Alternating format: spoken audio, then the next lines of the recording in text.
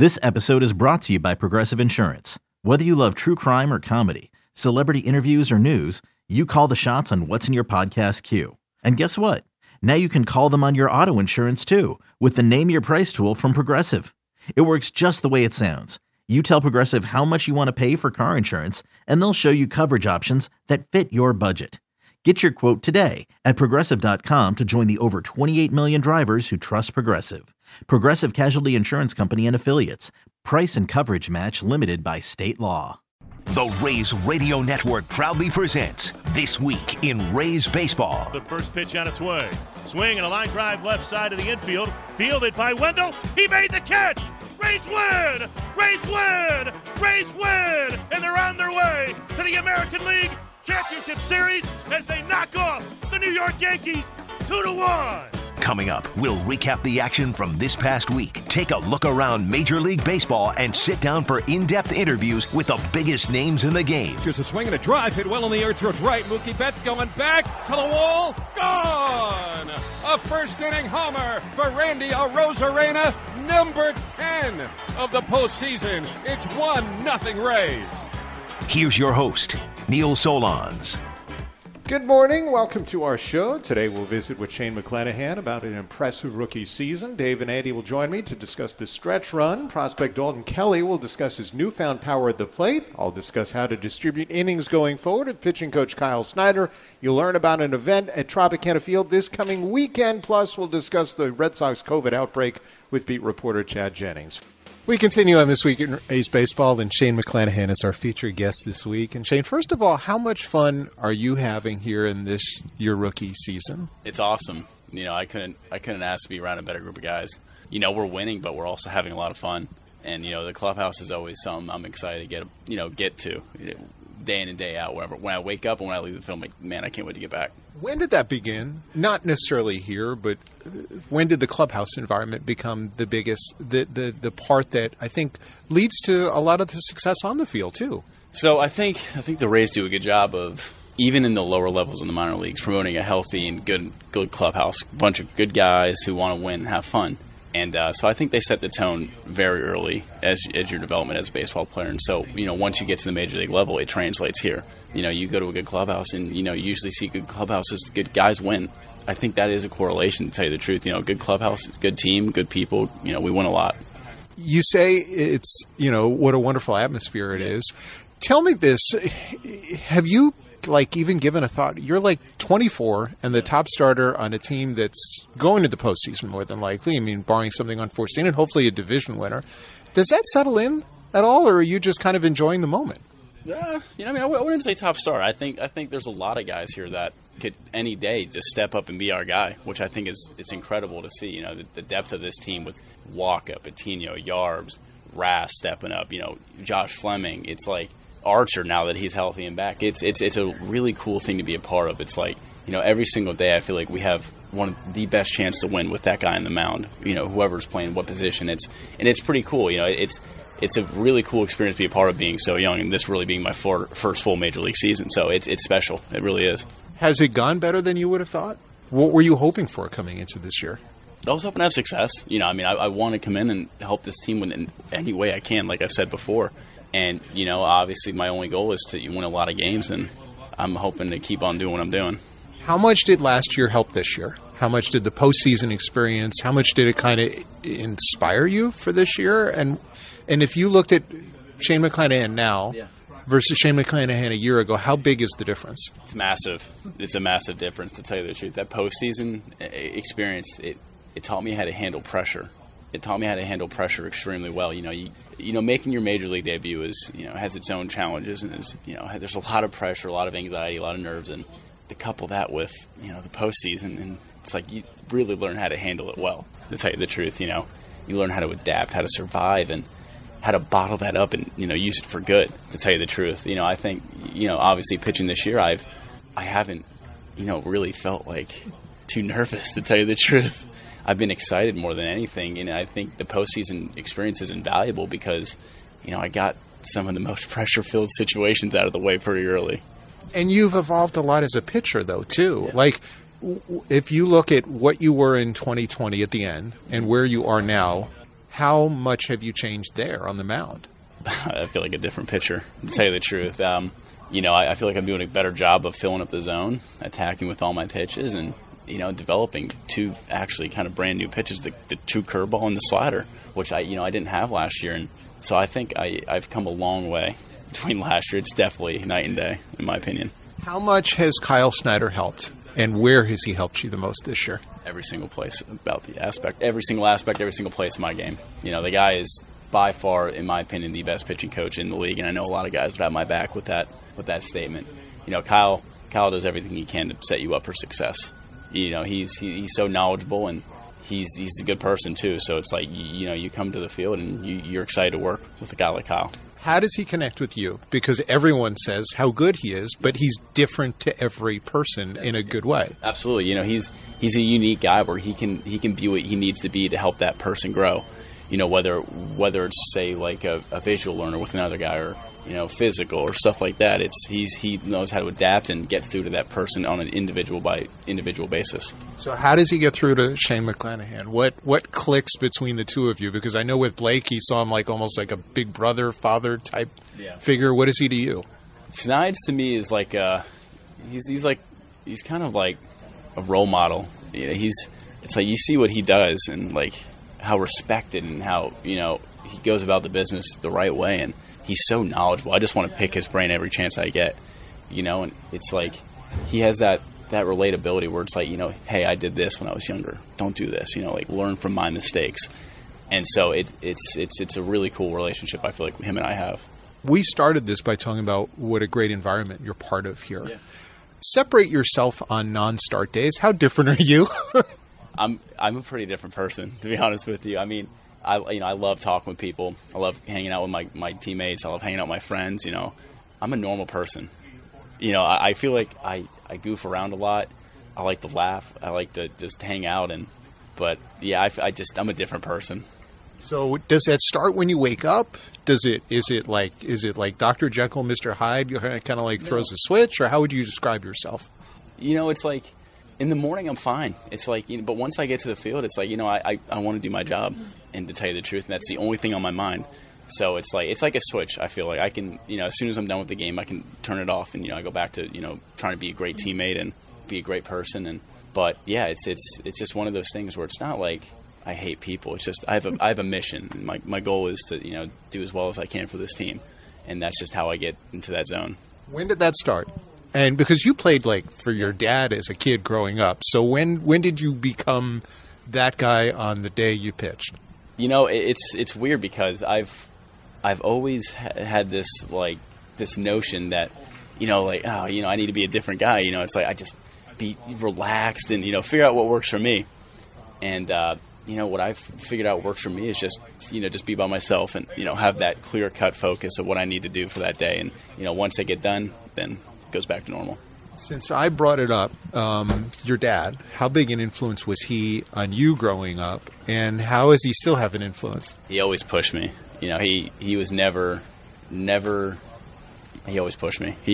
I can never get complacent. He always pushed me to do the next thing. He was like, all right, you did this. What are you going to do now? It's like, how are you going to keep getting better? And so it's like pissed me off when I was younger because I feel like I could never please the guy. But looking back, it's like he was awesome for me, the development, because he always would be so nice to the other kids and always cheer them on. But I think he always saw something in me that maybe some other kids didn't have. Is that mentality of I want to be the best I can be. Well, I think you joked after the big league debut. The first thing he said was walk on a 3-2 pitch or something like that, or. He said, "Why are you walking people?" Yeah, something along the lines of that. And I know he was joking, but he wasn't joking. So he always has those expectations, and he wants to see me succeed. And so it's like, I know he's pushing me to be the best I can be on and off the field. So I'm very thankful for that. So how good do you if you were to look? I know you have tunnel vision, and you're looking right now, yes, and next start and next game. But how good do you think you can be in the future? And what do you want? 5 years from now, what are you hoping for yourself? That's a good question. To tell you the truth, I really have not thought that far down the road. I don't know, man. I think, every single day you're in the big leagues is a blessing. Every single day where you say to yourself that you're a major leaguer, it's something to be proud of. So, hopefully 5 years down the road, I'm in a position where I did everything I could to set myself up for success, whether that's the work on and off the field, and hopefully. What moment would be better for you, appearing in your first game of the postseason or pitching on the mound where you went to games as a kid up in Baltimore in front of some family? That's an easy choice, Neil. I mean, we want to win the World Series. That's our only goal. So, once we get that done, then I can relax a little bit. Since you grew up with the Cal Ripken growth chart, have you ever met Cal Ripken, and if so, when? No, I actually haven't met Cal, but obviously it's the Iron Man. You look at him, his accomplishments on and off the field, and he's the model of excellence. So it's that was always a big role model in my life too. And it's like watching the way he did everything and hearing all these great stories about him. But no, I haven't met him yet. Would you be kind of a fanboy if you met him, or would that be, or as a guy who's been in the game, is it okay? It'd be cool. What would 12-year-old Shane be like? 12-year-old Shane? He probably wouldn't be able to handle it. He'd be freaking out. I think now I'd be blown away because, it's like the utmost respect I have for that guy is just how I feel. And so I'd love to just, get a chance to meet him and, pick his brain a little bit. We mentioned your intensity. Are you intense in video games and other stuff? What are you okay where you're less competitive, or is there anything? So I wouldn't say intense. I just hate losing, to tell you the truth. I hate losing more than I like winning. You know what I mean? And so it's like I'm very easygoing. Like, aside from my start days, it's like I'm a very go with the flow type of guy. I don't worry about much. So it's a complete different contrast of who I am I guess on my start days, because that's not who I really am. But when you're playing video games, is it you lose a game, the joystick goes one way and Shane goes the other, or It has happened a few times. But no, I try not to be like that. I go with the flow, man. It is what it is. That's just the way I look at it. What do you do when you're away from baseball? What keeps your mind open? Are there certain things you golf? Do you do what do you do, let's say, during a season, just to keep your mind clear, because it's important not to do it 24/7. In season? In or out. So I like to play video games, like you mentioned. I like to golf. I like to just hang out with my friends. I love to be around my family, my friends, and just get out and explore, to tell you the truth. Like, every city we go to, I like to get out and kind of explore it and, go see what the city is like, because it's a great opportunity for us to, see different parts of the country and, experience different not cultures, but I guess vibes in that certain city or state. So do you have a favorite one so far? That's to be determined. I'm narrowing it down, but I got a few favorites in mind. I really loved Boston. Seattle was pretty cool. Texas is fun. Baltimore is awesome. I love D.C. So, there's a lot of good cities we've been to so far. And if there's a video game of choice for you to play that you need to win in something, what game is it right now? If I need to win? Man, that's a good question. I play Warzone a lot. I play PGA Tour golf. I stay away from the baseball video games. I feel like I do that enough. But, yeah, it's... Honestly, to tell you the truth, though, playing those video games is more of a way for me to, connect with my friends, who I don't necessarily get to see that often. So it's always good to, have that joking and camaraderie that, obviously you miss out because of, baseball and stuff like that. So it's just more reconnecting with friends. Well, hopefully there's an opportunity to connect in November this year rather than any time earlier than that. Yeah. Continued success on the mound, continued success with your teammates, and thanks for joining us in This Week in Rays Baseball. Thanks, Neil. Shane McClanahan will continue right after this. You're listening to the Rays Baseball Network. Welcome back to This Week in Rays Baseball. I'm Neil Solondz, and time now to take a look at the week gone by with the guys who, of course, call all the action for the Rays, and that's Dave Wills and Andy Freed. Morning, fellas. What's happening, Neil? Morning. If I were, let's put on our March hat. Let's try and remember way back, a whole 6 months. If I would have told you in March, on September 5th, the Rays are going to have a 7.5 game lead in division, pace of more than 100 wins with 26 games to go, what would you have said? I would have thought, are we the only team above 500? I'll be honest, and I'll humiliate myself on the air. Why not?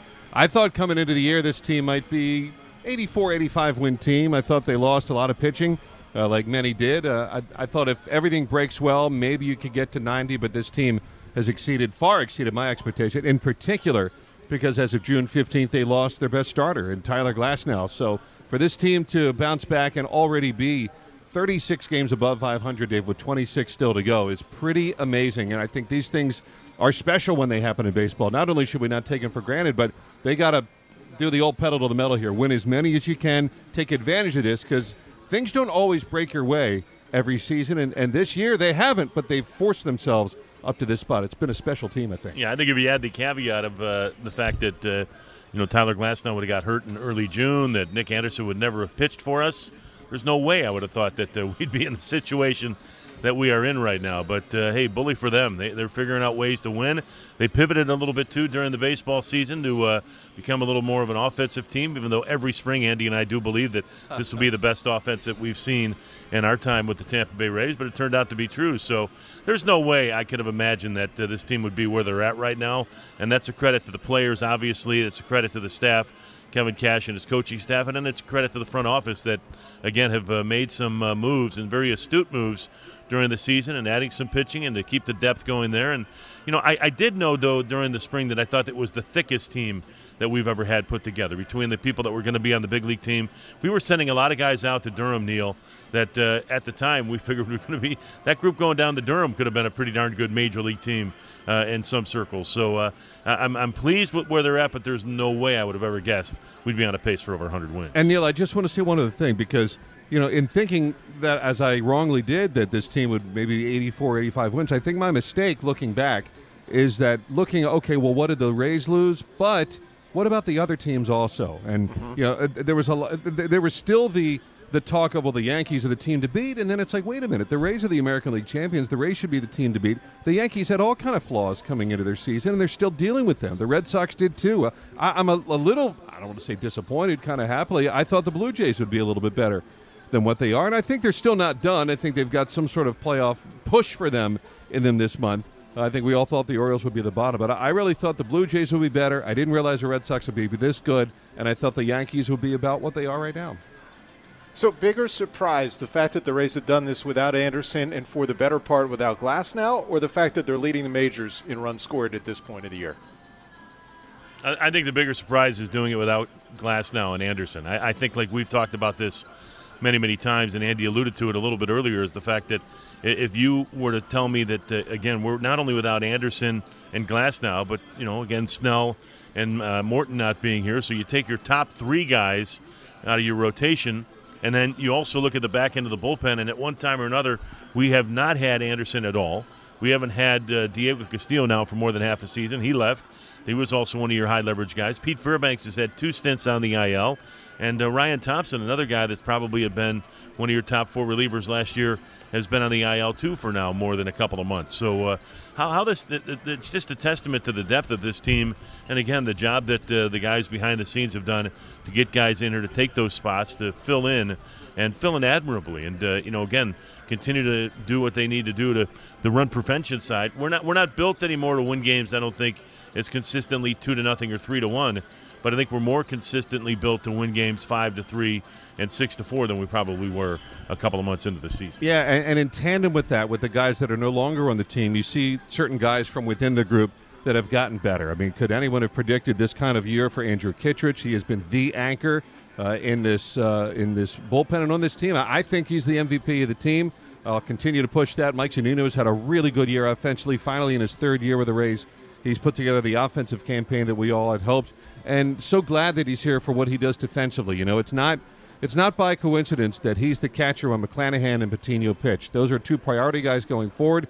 You want your best catcher back there. And just how about the offense overall, Neil, from the catchers? We've never had a group like this. Even going back to the early days of the franchise, there were some good years by catchers offensively. But to have the combination of what Zunino and Mejia have done this year has been a big, big plus. And then additions from outside the organization to see what Colin McHugh, maybe more than anyone, has done this year. He and Kittredge are quite a 1-2 punch in that bullpen. They are, and they're going to get guys back. They're close to getting Nick Anderson. They're close to getting Matt Whistler, and they could add Choi and Phillips from a left-handed standpoint to the lineup. But the guy that everyone talks about is Wander Franco. What's most impressive to you guys for him as a 20-year-old? It goes back to exactly what Bill Evers told me over 4 years ago, is that he's got the most incredible bat-to-ball skills of anybody that he's seen, and I'll tell you, he hasn't disappointed. Early on in the year, when he first got up here. We saw some swing and miss, and you could see how much it really bothered him. He didn't like doing it, and I think we've watched him again slow the game down to the point where now he still looks a lot better, I think, from the right side than he does from the left side at the plate. But still, his left side is starting to play up as well.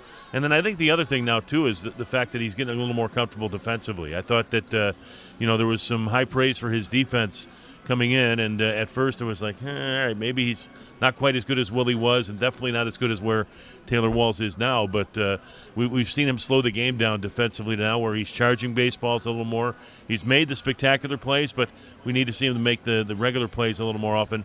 And even those plays off to the side, where I think for a while he was kind of not taking that extra step, I think he's starting to do now. So I'm not sure he's to my standard or Kevin Cash's standard of being the 2-out shortstop where you want the ball hit to, but it's getting a lot closer to what it was a few weeks ago. He's an electric player, and the fact that he does it from both sides of the plate. And Dave's right, the right-hand swing has looked more polished, but there's no question that the left-handed swing is coming along. And look, while I'm throwing myself under the proverbial prediction bus today from back in spring training, I remember thinking at the time, I think Wander will be a September call-up. That's a guy that you want to make sure he gets a full season under him, because remember, he didn't have development last year. There was no double-A year for him. Coming through the minors, not many guys basically go from single-A to triple-A. He's gone from single-A to a month in triple-A to the big leagues, and it took a couple of weeks for him to really get settled in and becoming a star player. It is phenomenal what he is doing. And I had just thought at the time that there's no way this organization pushes a 20-year-old to become an impact player when there's already other middle infield guys. I couldn't have been more wrong, and it's a testament to the Rays for believing in the player that they have. And I think Wander forced their hand. I think he was so good, and it looked like he was ready for the majors, and they wouldn't have brought him up if he wasn't ready for the majors. So to see a young player just look like he's just having such a blast, on the field too. He energizes the group. I think after they traded Willie Adames, there was a bit of a lull for looking for guys who would be energy guys. He is absolutely an energy guy in this group, and they're just a different team when he's on the field. And how many 20-year-olds can you really say that about? It's amazing. I see a podcast in the making, Andy's Predictions. Yeah, I'll tell you when it's going to come on, then it'll come on a different time. All right. Thanks, guys, and have a great call and a safe trip to Boston. Glad to help you out, Neil. Yep. Anytime, about once a month. That's all. We continue on This Week in Rays Baseball, and time to take a look on the minor league side. And a guy who's had a fantastic season and just had a terrific week as well is Dalton Kelly of the Durham Bulls. Dalton, thanks very much for a few minutes. Yeah, no problem, Neil. Thanks for having me. First of all, how gratifying has it been to have the kind of year you've had to this point? Oh, man, it's been incredible. I mean, honestly, I think it's the coolest for my family and for everyone who's supported me, my coaches in high school and college, and my dad, my wife. So many people have to sacrifice along with me for the last 7 years of my professional career to get me to this point. I'm on my free agent year, and so that's been an amazing timing from that perspective. It's my last year playing minor league baseball, so if I had a doozy of a season, then it probably would have been my last year playing. But luckily, I've been blessed and stayed healthy, stayed on the field, had consistent at-bats, and the numbers kind of speak for themselves. From the mental side of the game, Dalton, what's allowed you to have that kind of success? Because you mentioned the situation you're in. Some guys would put pressure on themselves. Obviously, you've performed extremely well. Yeah, I kind of just went into the season wanting to have fun. I knew that it potentially could be my last season. And I did this once in college, too. I went and played college summer ball. I actually went into that summer season. I was going to quit college baseball. And I went into the coach of my summer ball team, the Corvallis Knights, and I said, hey, this is my last summer playing baseball. And I just want to have fun again. I want to enjoy these couple months just playing baseball, trying to win. And sure enough, the love of the game came back to me, and I wanted to keep playing college baseball, and then I wanted to play professional baseball. And so I kind of took the same approach going into this season. I just do all the preparation that I can, especially with COVID. We had tons of time, me and my dad in the backyard. I had a great conversation with the Rays front office when I did not make the ATS. So there's a 60-man list there. And so when I didn't get on that 60-man list, I was pretty bummed. So, I mean, I took it as kind of like, if I'm not good enough to get on a 60-man roster, then I need to make some changes to my game. And so talked to some of the people in the Rays front office, and we came up with a plan, and it was as simple as just moving my contact point out a couple inches. I was probably on average 4 or 5 inches behind some of the big power hitters, and especially the corner outfielders and the corner infielders. And so those guys were just suggesting, even if we can just get that a couple inches farther out, we don't have to be as elite as some of those guys are, but it'll just help your angles get a little bit better. It'll help your exit velo consistently be a little bit higher. And so during COVID, that's all me and my dad worked on, is just kind of moving the ball out in front a little bit. And it's turned into hitting for a little bit more power. I don't feel like my approach has necessarily changed. I just moved the contact point out a little bit farther, and it's letting my swing naturally lift balls better, and it's just been a good year. I wanted to get more into how you did it, because you never hit more than 10 homers in a season, and here you're well beyond 20, and you had multiple homer games. So how do you change your swing so you're more out in front? What kind of drill work did you do with your dad during COVID to change that? I mean, pretty much it's just moving the tee 3 or 4 inches farther than I would have normally set it up. I mean, it's not rocket science, but I moved the tee out 3 or 4 inches, and then when I was doing front toss and taking BP or balls off the velo machine, I would just place a ball 4 or 5 inches in front of the plate, and in my mind I was thinking, I'm going to hit the baseball over the baseball that's on the ground. It was just 2 simple drills, and those 2 things have kind of seemed to help a lot. That's the beauty, I guess, of the analytical side of the game, is how one small little thing can change it. Do you almost wish you learned this a little earlier? Yeah, of course, but it's all right. I think, I mean, every season that we play as baseball players, we're always learning, especially when we stay around long enough. We always kind of want to get that next edge and see if we can keep getting better. We're kind of just like never satisfied when it comes to I just noticed baseball players, even when we hit 300, we go into the offseason, we're like, I want to hit 325. If we hit 30 homers, I want to hit 40 homers. We're just never satisfied from that perspective, so we're always kind of looking for that next edge. And so each year of my minor league season, I go off into the offseason with some sort of goal, whether it's to be faster or get a better arm. And with this COVID year, it was just, let's try to hit for a little bit more power. I'm a first baseman, and I can't hit 10 homers and be really good defensively and just be a good base runner. I got to hit for more power. And the Rays front office was honest, and they weren't hiding anything from me. They just said, hey, you got to hit for more power, and here's a way that we think that it could help you hit for more power. So that was the cool thing about it. They didn't just sit down and bash me for not hitting the ball hard. They were like, hey, here's a solution, and it's up to you to figure out how you want to get that done. And so me and my dad were just tinkering, and it seems like we found something. So you've got a little one. You're married. Did you, your wife, and your little one stay with your dad during COVID? Or do you live close by? How'd that work out? Early COVID, we thought that the minor league season would happen. Well, it was kind of the first rumor, so we actually stayed in Durham, which is where our AAA team is. And then once they canceled the minor league season, we flew back home to Reading. That's where me and my wife both grew up. And my grandma actually has a house, and she lives alone, so we kind of slid right into there. It worked out perfect. It was a great time. And then my parents live 5 minutes down the road, and so we just kind of revamped my batting cage that I hit in since I was 6 years old, put some turf down, got a new net, got a new machine, and that was kind of my stomping grounds for all of COVID. How satisfying has this year been for you and your family? And how your child is, 2.5 now? Yep, she's 2.5. It's been a good year. I think you hear a lot of different stories about how COVID affected people, but we got to go home and enjoy a summer with family and kind of reconnect, reset goals. But at the end of COVID, getting close to spring training this year, we were both super antsy. We wanted to go. The last 7 years we've been traveling to new places, and we're never really in one place longer than 4 or 5 months. And so COVID kind of locked us down for 7-8 months there, and we were both getting antsy. We're just used to being on the road, traveling, seeing new people. And so when the season got the green light, we were super excited, really ready to get to spring training. And this year's just been great. Just keep living that baseball life, meeting new people, making new friends. Durham's a great city to live in. So nothing to complain about from our end. You mentioned the thought at the beginning of this of making sure you have fun. Obviously, it's a lot easier to have fun when you're succeeding, but also when you're winning. How much fun has this group been to play with? Dude, this group has been one of the best teams that I've ever been on for sure. The opening series, we played Memphis. We ran out a big league lineup, and that was kind of a joke for the first month or two of the season. As a team, we thought we can compete with any team in the big leagues. Obviously, we're young, and we had a lot of stuff to work on. Watching Wander and Brujan and Josh and our pitching staff, it was just incredible every single night. And obviously, when you're winning, you play better baseball. When you have good baseball players around you, it challenges you to play your best baseball. And playing with the Rays, that's something that you kind of take for granted, is all your minor league teams usually always win. You always have good pitching. You have great coaching.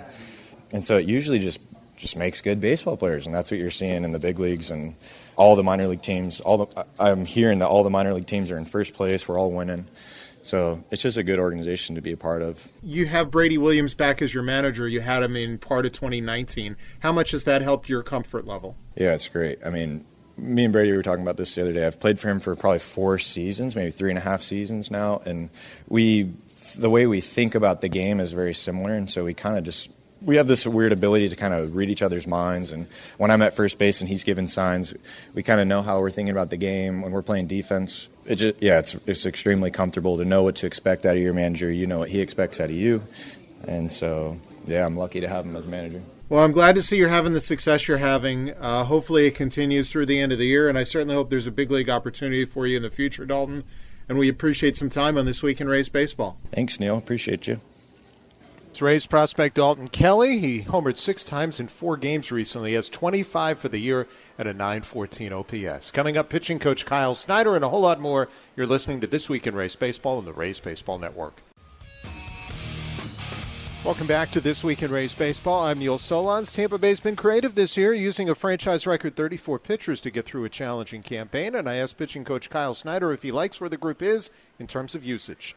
I think just going into the year, knowing that there really wasn't a whole lot of precedent surrounding workload after last season's shortened year, et cetera, I don't know that I could be happier about where guys currently stand going into September with the potential to play an additional month in October. I think that they all have, in particular some of the younger guys, all have the ability to continue to pitch without much limitation.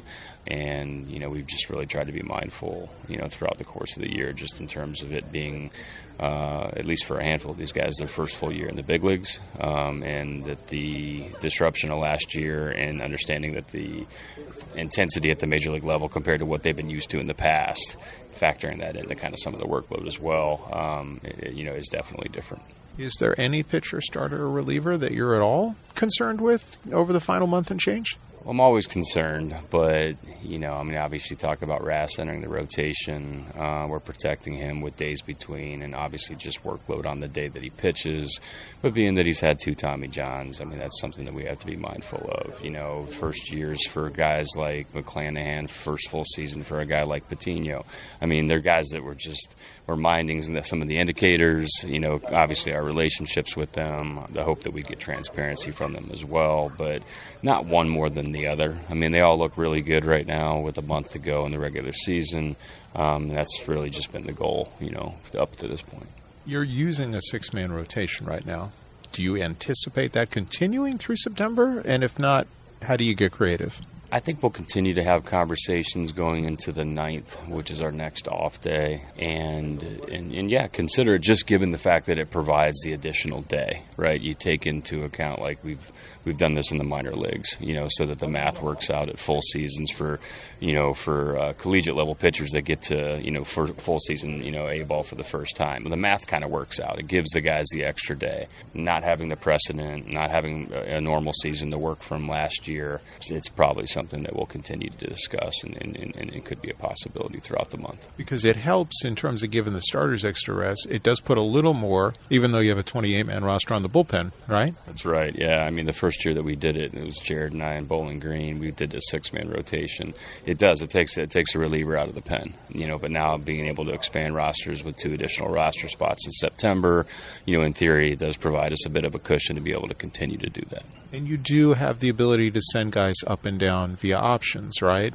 How much does that help or factor into the decision-making regarding that? Well, it just gives us that flexibility, which, obviously it doesn't. It's not like it's been in years past where you could expand the roster to however many you wanted. I think you probably saw Oakland 2 years ago. They had probably 14 or 15 guys in their bullpen, and it'll be considered that to be a competitive advantage unfairly. I think this makes sense this year, but just the simple flexibility to be able to rotate some guys in and out throughout the course of the month, with AAA continuing to play the month of September as a regular season, is certainly going to be beneficial. Do you want to see guys pitch, though, at 5-day at some point in September, just because, I mean, knock on wood, you guys will end up in the postseason, and one would assume that even in a best-of-5 series with days off, guys might have to pitch on a 5th day versus a 6th day if you're using, 4 starters, openers, whatever it may be. That's probably less of an importance for me than making sure that we're tailoring some of our relievers to do the things that we would probably ask of them getting to the postseason with this year's structure and the days off in a series, providing us a lot more flexibility than we had last year because we just had to play in successive days. But, I do think that, as we get through the course of this month, seeing where things are in the standings, if we have a chance to play that October baseball, and then making sure that all of our guys that we feel are going to be rostered and major contributors are ready to do what we expect them to do. You talked about giving extra time to various starters. You've also been pretty careful the last month or so with Andrew Kittredge's usage and Colin McHugh, particularly making sure he doesn't pitch more than once a series. How important do you think that is for them down the stretch here now? I think it's important, again, just because it's, we hope and expect to play another 8 weeks, and if with that being the case, these guys have carried a significant load. They've been tremendous for us, and I just think you're always trying to be mindful of the guys that, that you've worked hard. Andrew's not probably in the top 10, but he's probably in the top 15 in terms of workload. And he's just been absolutely outstanding for us all year long. McHugh the same.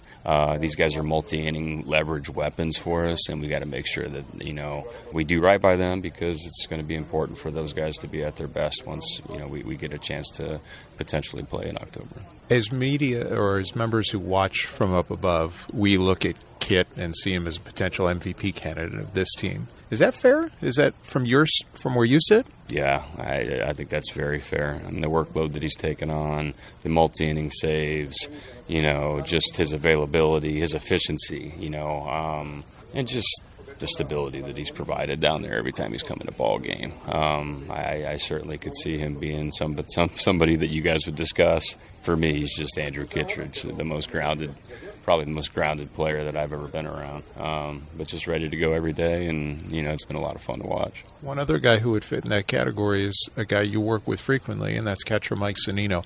How valuable has he been since you've used a record 34 pitchers this year, and that doesn't count Nick Anderson, who may be back at some point here in September? I can't say enough about Z's growth, since he's been here. Obviously, there is a little bit of familiarity, but we've turned this roster over quite a bit, not just this year, but a fair amount since he's been, behind the plate with that front row seat. But, he's a tremendous leader. He knows the strengths of this pitching staff day in and day out and how those may even change from outing to outing. But he's the guy that's going to be back there to really choreograph it all and have the front row seat for, to watch a lot of these talented pitchers do their thing. And in recent years, we would talk about September call-ups and talk about youth. But this year, we're talking about a 12-year grizzled veteran added to your bullpen in David Robertson. How helpful can he be for the next month and hopefully 2? I think he's going to be a force in our bullpen for the next 2 months. I really do. I think, his stuff is as good as it's been, since 17-18. I really expect big things out of David. I think the leadership qualities that he'll bring to the pen down there as well, obviously what he's going to be able to provide for us between the lines. And how much does he contrast what you already have? Because you guys really value different looks so much. That's right. Yeah, he is exactly that. It's just another guy whose profile is different than, the groups down there. And there's a lot of things that we value about, just the characteristics to his four-seam fastball and the quality of his breaking ball. But yes, his ability to, potentially give us 6 outs as well. All right. It's something that we've coveted here the last couple of years in terms of relievers' ability to be able to get 6 outs or go out there and face 6 hitters. He's going to be able to provide that as well. And I think that's going to be a really big bonus for us.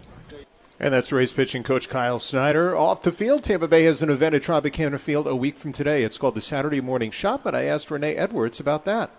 The Saturday Morning Shop is a marketplace where everyone is included. It started due to me having difficulty selling my own products in various marketplaces throughout the city. So after being denied about 3 times, I decided to start my own market. It started at Bethel Community Church in April.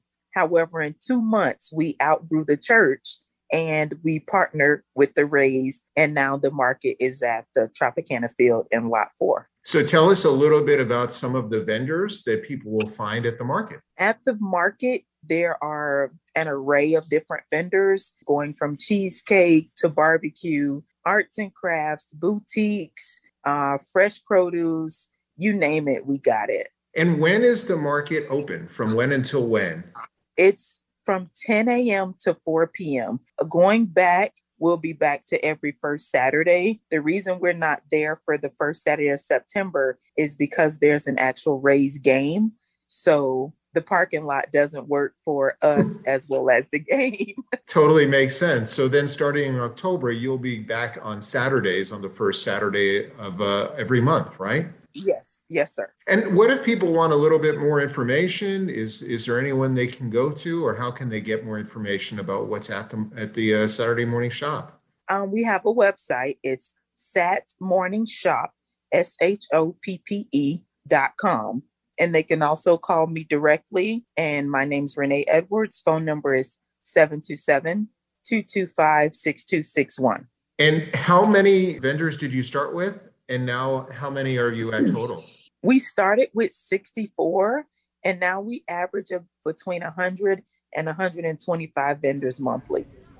And that's Renee Edwards. And again, you can learn more, satmorningshop, that's SHOPPE.com. Let's turn back to the field, and the Rays visit the Red Sox again tomorrow, finishing a stretch of 7-10 against Boston. Chad Jennings joins us from The Athletic. And Chad, I guess the past 10 days have been more about covering COVID than baseball.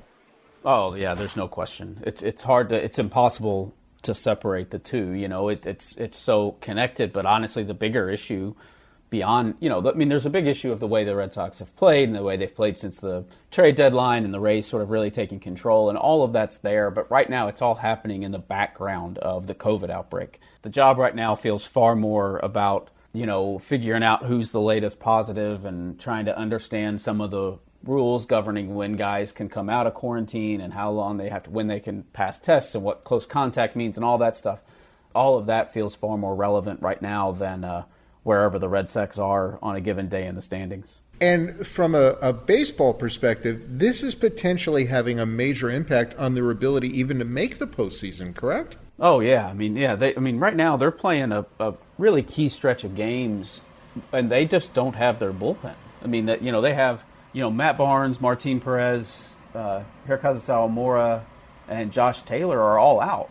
And those are four of their go-to guys. And this all happened too. They'd already kind of gotten Chris Sale on a schedule where he was going to get an extra day of rest coming into the previous chunk of Rays games. And, they don't want to now push him, so then they had to scramble to get a spot starter. Yeah, it's just caused them to really have to play with far less than ideal lineup. And you notice most of it's Kike Hernandez, Christian Arroyo, Xander Bogaerts on the position player side, and those are their top three middle infielders.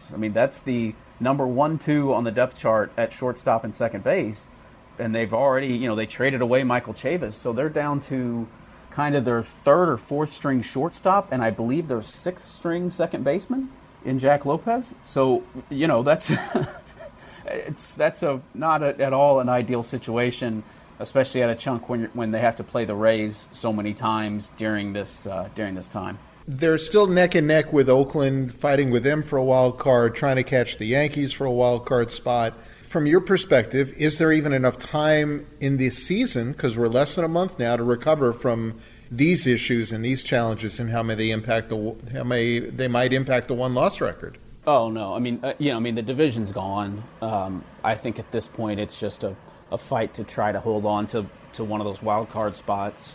There is maybe time to recover to try to make another run at the Yankees for home field advantage in the wild card game, but that's really it. At this point, I think it's primarily just damage control. It's just trying to make sure that they hold on to that sort of one-game crapshoot to have a real shot at it. I don't know that the ambition at this point can go any farther than that. It's just trying to not let the ship sink entirely. Chad, in your mind, why have the Red Sox had an outbreak at this time? And maybe more so, why are they one of the 7 teams that hasn't been able to get near 85% of their players?